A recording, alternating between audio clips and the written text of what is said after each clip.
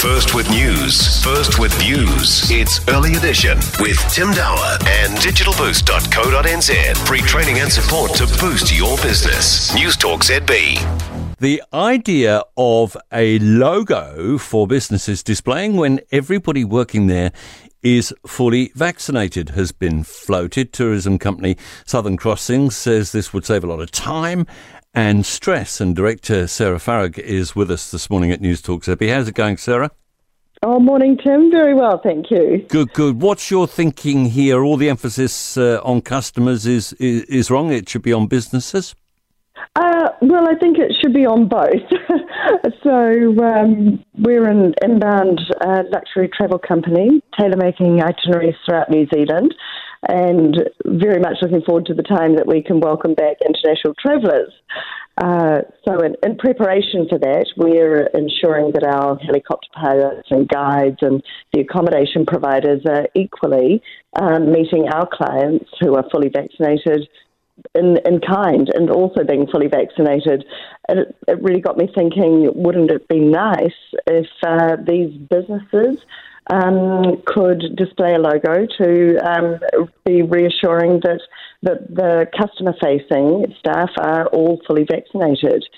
And I feel this could extend through to every business in New Zealand, quite frankly. Okay, that, of course, is something that would require those staff to be vaccinated. So it's no jab, no job in your sector, you think?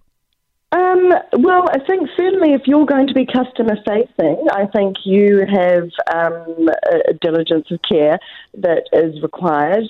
We're indicating as a country that only vaccinated travellers can come into New Zealand, and I think the fairest way to reciprocate is to say that we are going to make sure that the people you meet with are also fully vaccinated.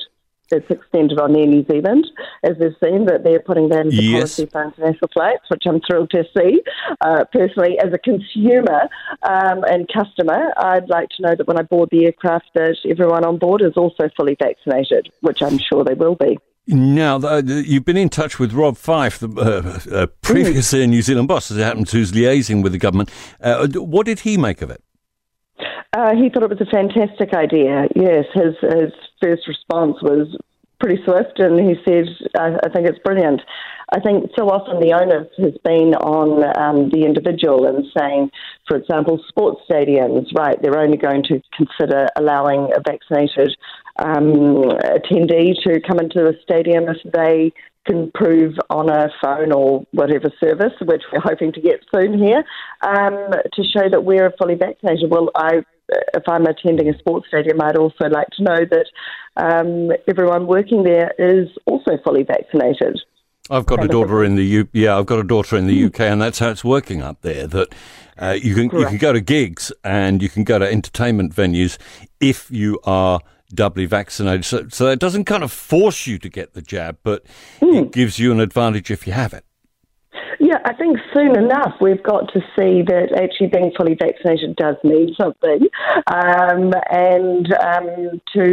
it could be done both ways. So if I'm fully vaccinated, I could be surely going around perhaps at level 2 by now in Auckland, but only to venues where they can say the same thing. And frankly, if I'm as a fully vaccinated individual looking at a business and there's a cafe, a bar, you could take it through to your dentist and your doctor and your hairdresser. You'd quite like to know that they could display a logo to also show that everyone who's customer facing at those premises is also going to be fully vaccinated. Thanks very much for being with us this morning. Sarah Farag, who is a director at Southern Crossings, one of those businesses really doing it tough and looking forward to the time when we can have tourism inbound again.